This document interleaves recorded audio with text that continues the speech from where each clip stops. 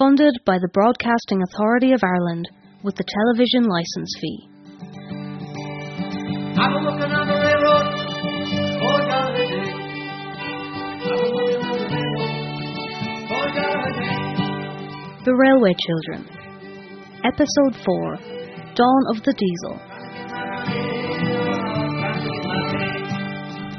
In the 1950s, the steam train was on its way out, giving way to the diesel train, a cleaner and faster option. The soot and the smoke and the hardship of the steam train made them less desirable to some, but many still have a fondness for the smell, the sound and the nostalgia of steam. Paddy Meehan wrote his poem, A Steam Driver's Lament, on the subject.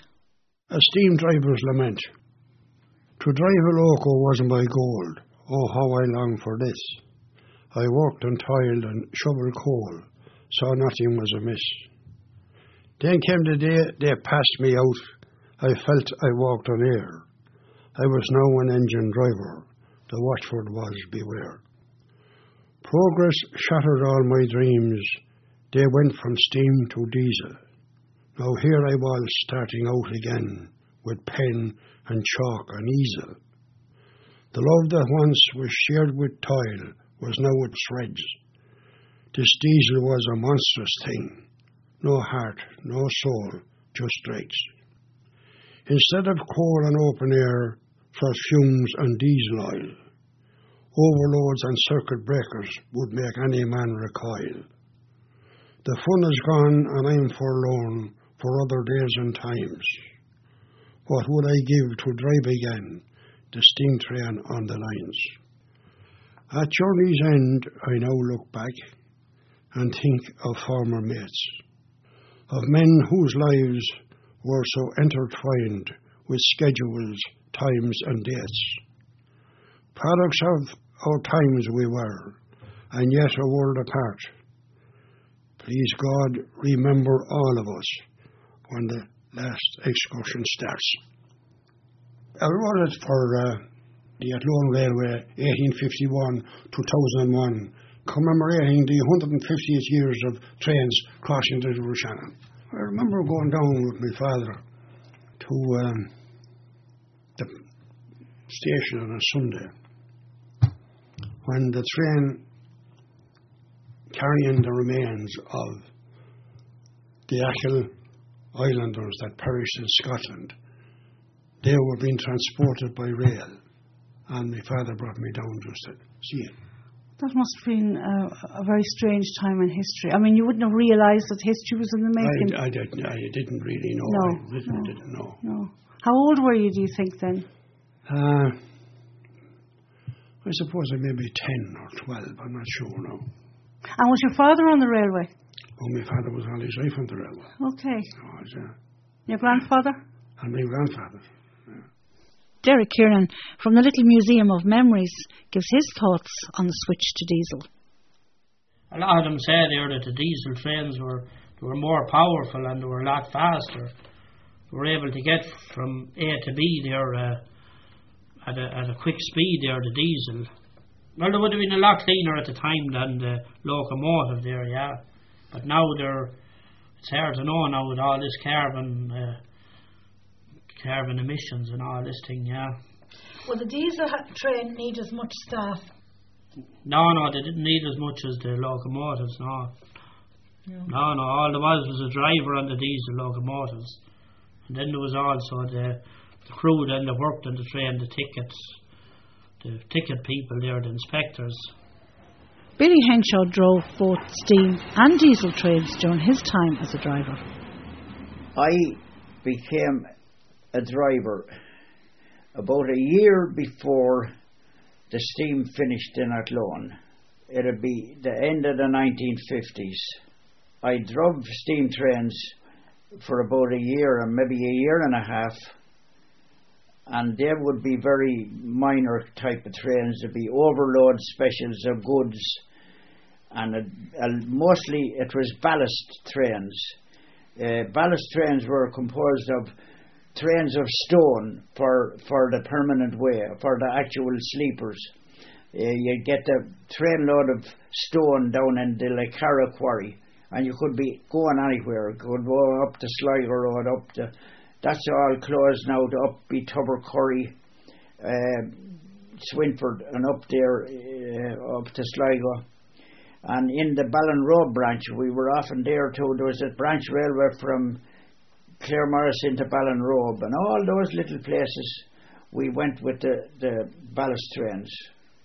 Then I had to learn how to become a diesel driver, and we were sent up to Inchicore, and we did a couple of weeks up there learning to be driving the diesels.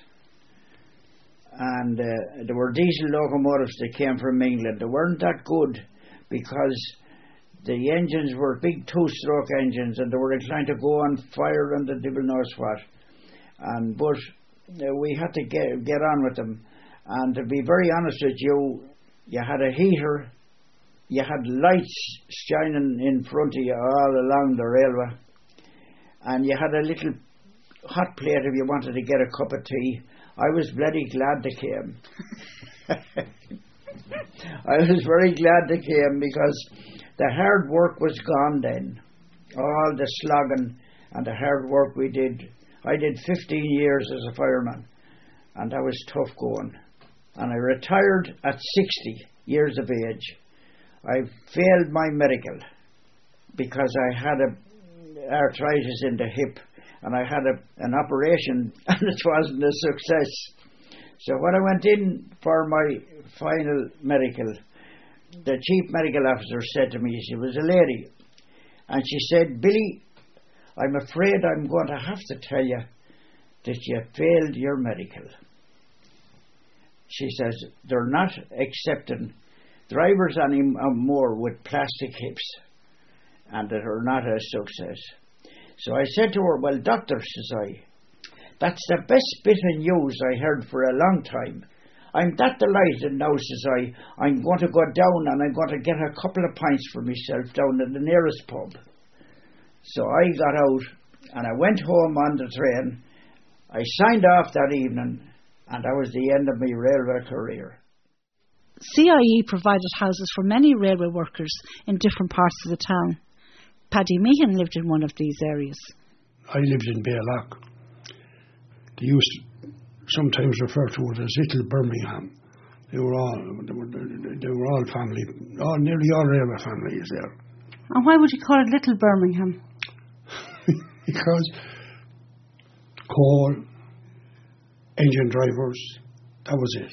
Yeah, they provided a lot of accommodation for their men.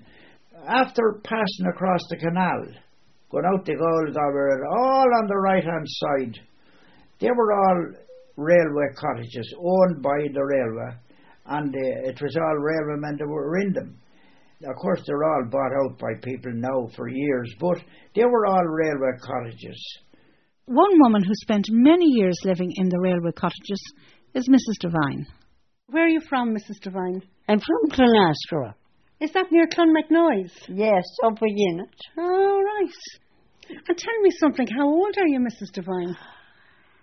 Well, I'm 99. You were born in 1917? Yes, of course. You were born near Clonmacnoise and you came to live in Athlone? Yes. Where did you live in Athlone? I lived in Athlone from railway cottages. That's where I'm from. And what was your husband's name? John Devine. John Devine. Yeah. And he worked on the railway? He worked on the railways very well, like Janet too. They provided a lot of accommodation along the railway itself then, because gangers that would be out in very isolated places, the men that looked after the rails and the permanent way, they provided little houses for them along the railway as well. What about at the crossings? Oh yeah, they were gatehouses. Of course, all the gatehouses now, the gates, they're all worked from Athlone now. They're opened electronically from Athlone, level crossing gates.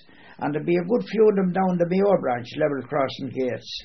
Now, they're all worked electronically now, opened and closed from Athlone. But the time when I joined the railway, every one of them had a little house there, and there was a railwayman or somebody employed as a gatekeeper. And they'd be employed for the whole 24 hours. They were responsible for opening and closing them gates for the train. And there was a signal, it'd be a distant signal from all them gates. It'd be maybe less than a quarter of a mile out each side of the railway. And when you'd open the gates, the signal would be pulled down.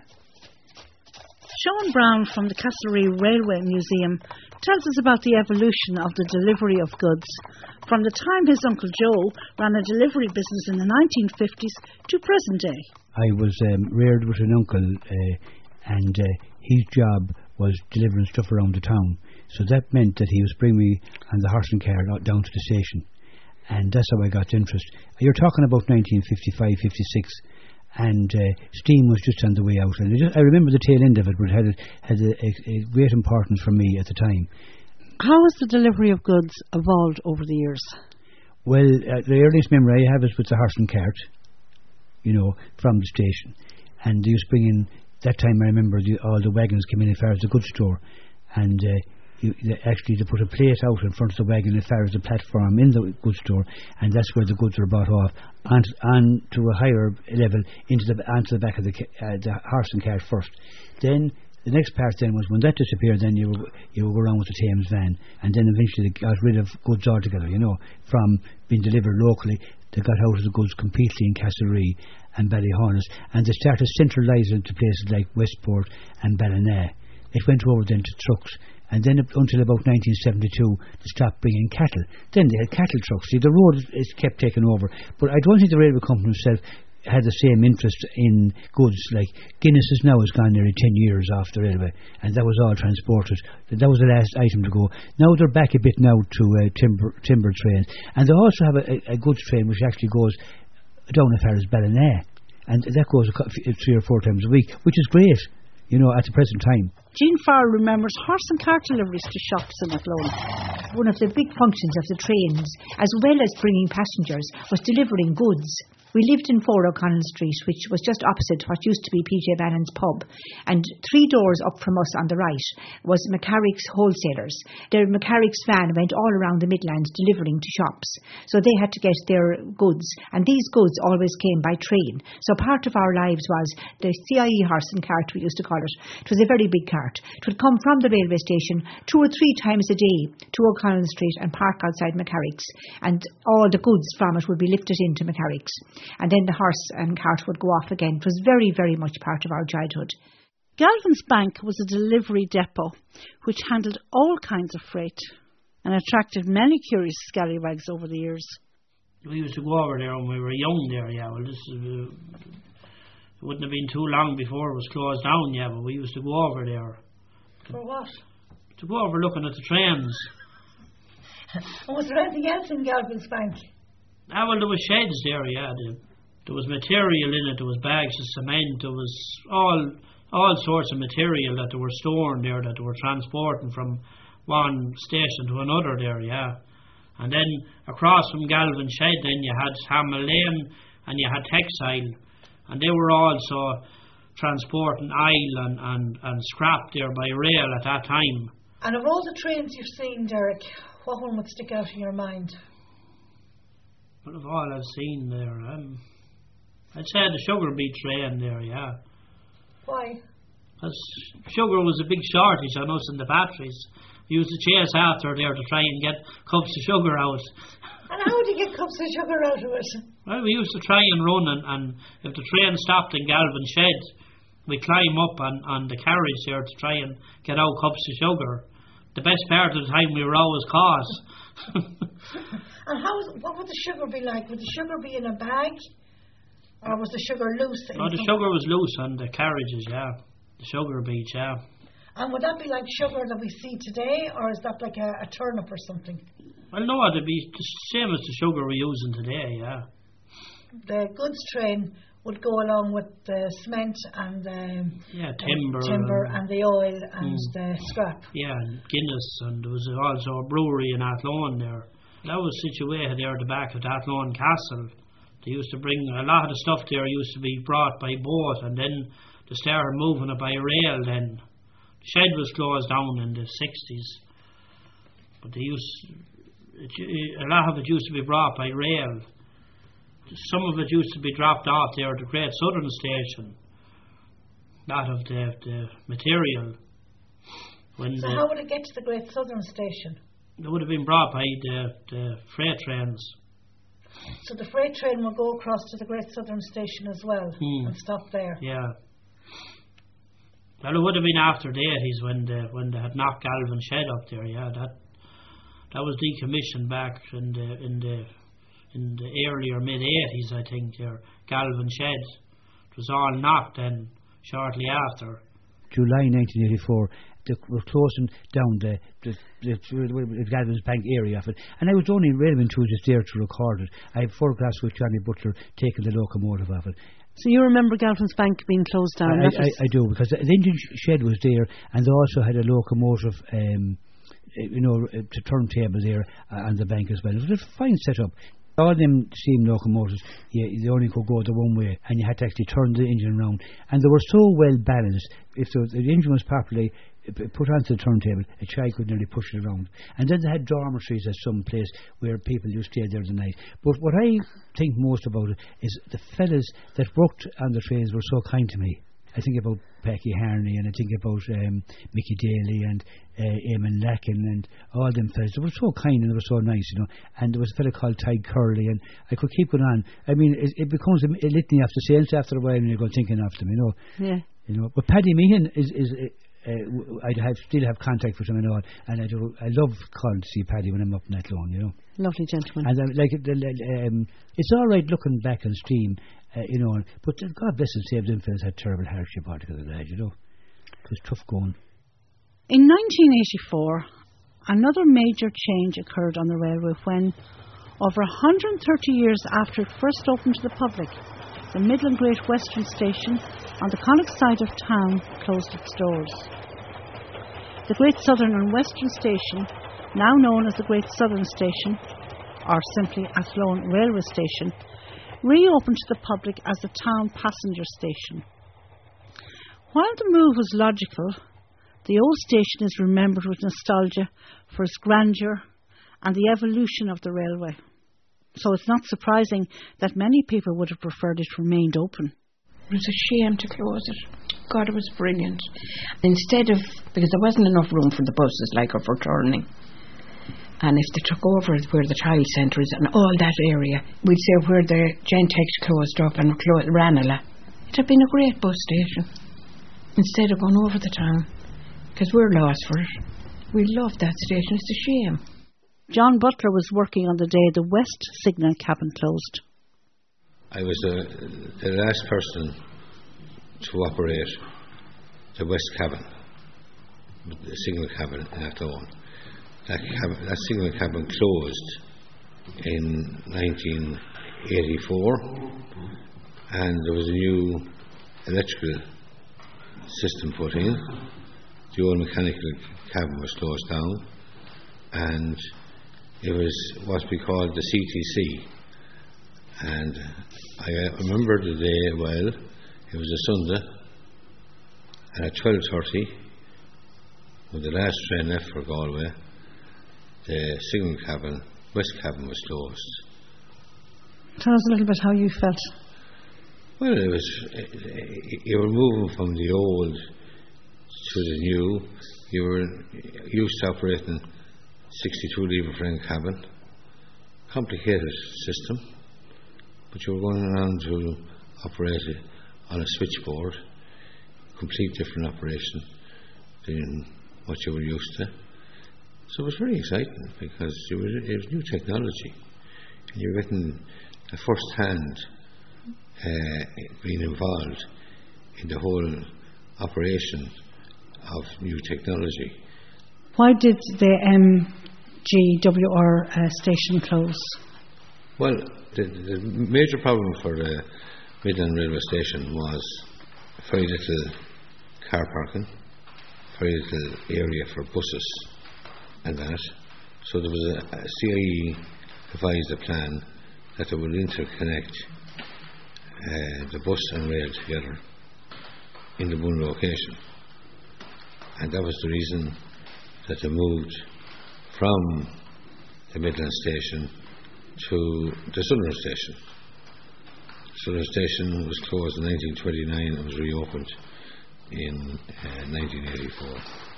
My opinion was it was the best thing on the basis of you could not develop the old Midland station. It's up in height.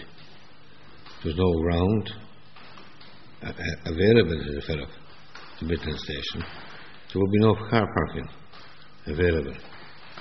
But it's natural like anything else.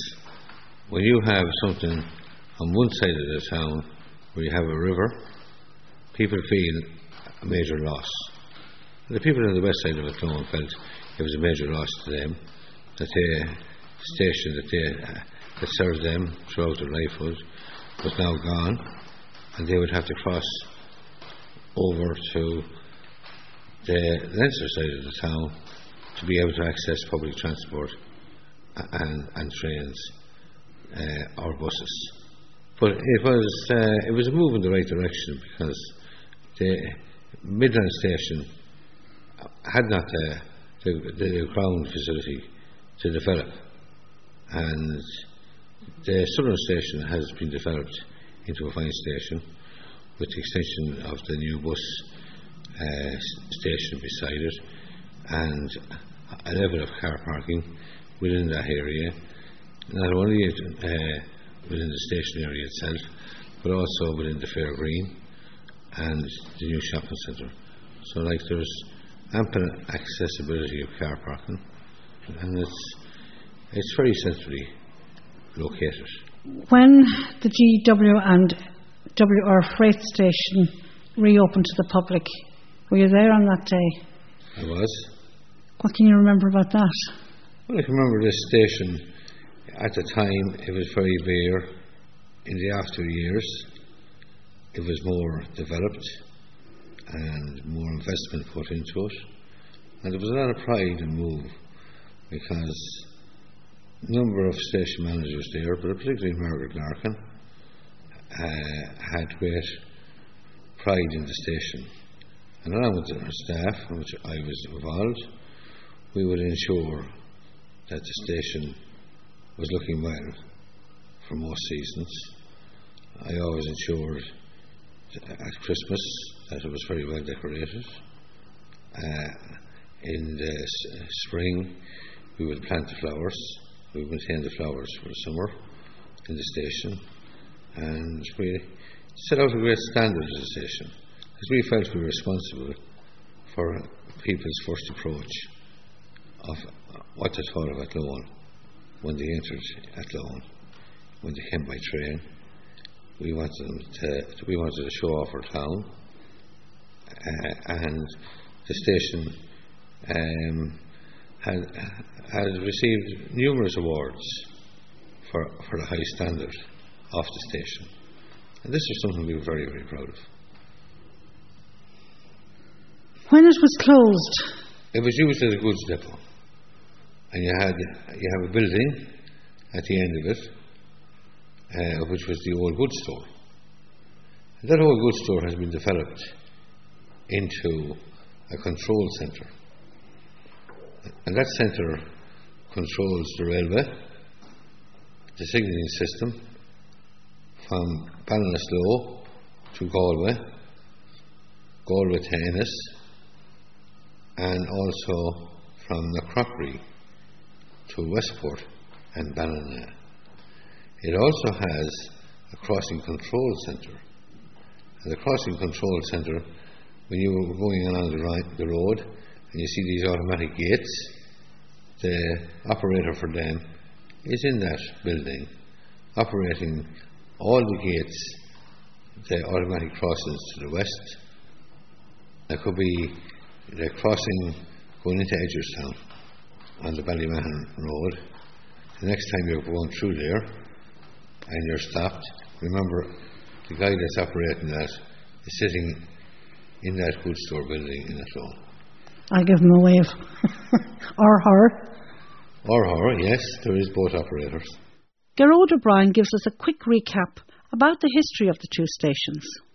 So you had the Midland Great Western Railway Station on the Connaught side of Athlone from 1851 and serving there right up to 1985. Now, until 1927, it was in huge competition with the Great Southern and Western Station, which had come here in 1859 and had its station, which is still affectionately known as the Southern Station, or it's now the main railway station for the town, but it was known as the Southern Station because it belonged to the Great Southern and Western Railway. That station operated independently from 1859 till 1927. So that went to arbitration, and they decided to split the takings between the two companies. In 1927, the goods for both lines came in at the Southern Station, and all passenger traffic was transferred to the Connaught side. And that was the way it was till 1985, when, because of the condition, I think, of the platform in the Midland Great Western Station on the Connaught side, they knew that great work was needed. It probably would have meant closing down the station. They had the benefit of having another fine station building already in place, so they were able to improve that and open it then and let it become the main railway station for Athlone. So that was really it in a nutshell. On the next episode of The Railway Children, we hear about the rejuvenation of the railway, the 150th anniversary of the railway in Athlone, and we host a railway reunion tea party for all the contributors previously heard on the series.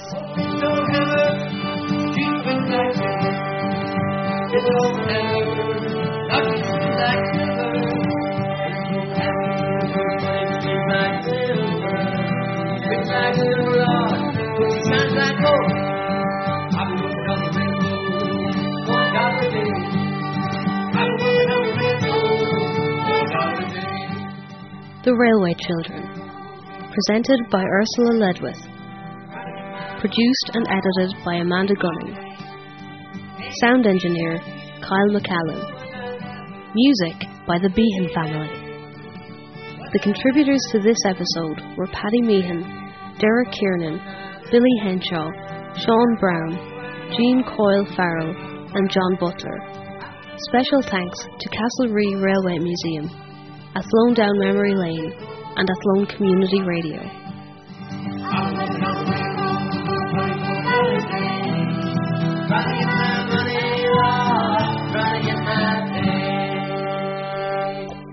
Funded by the Broadcasting Authority of Ireland with the television licence fee.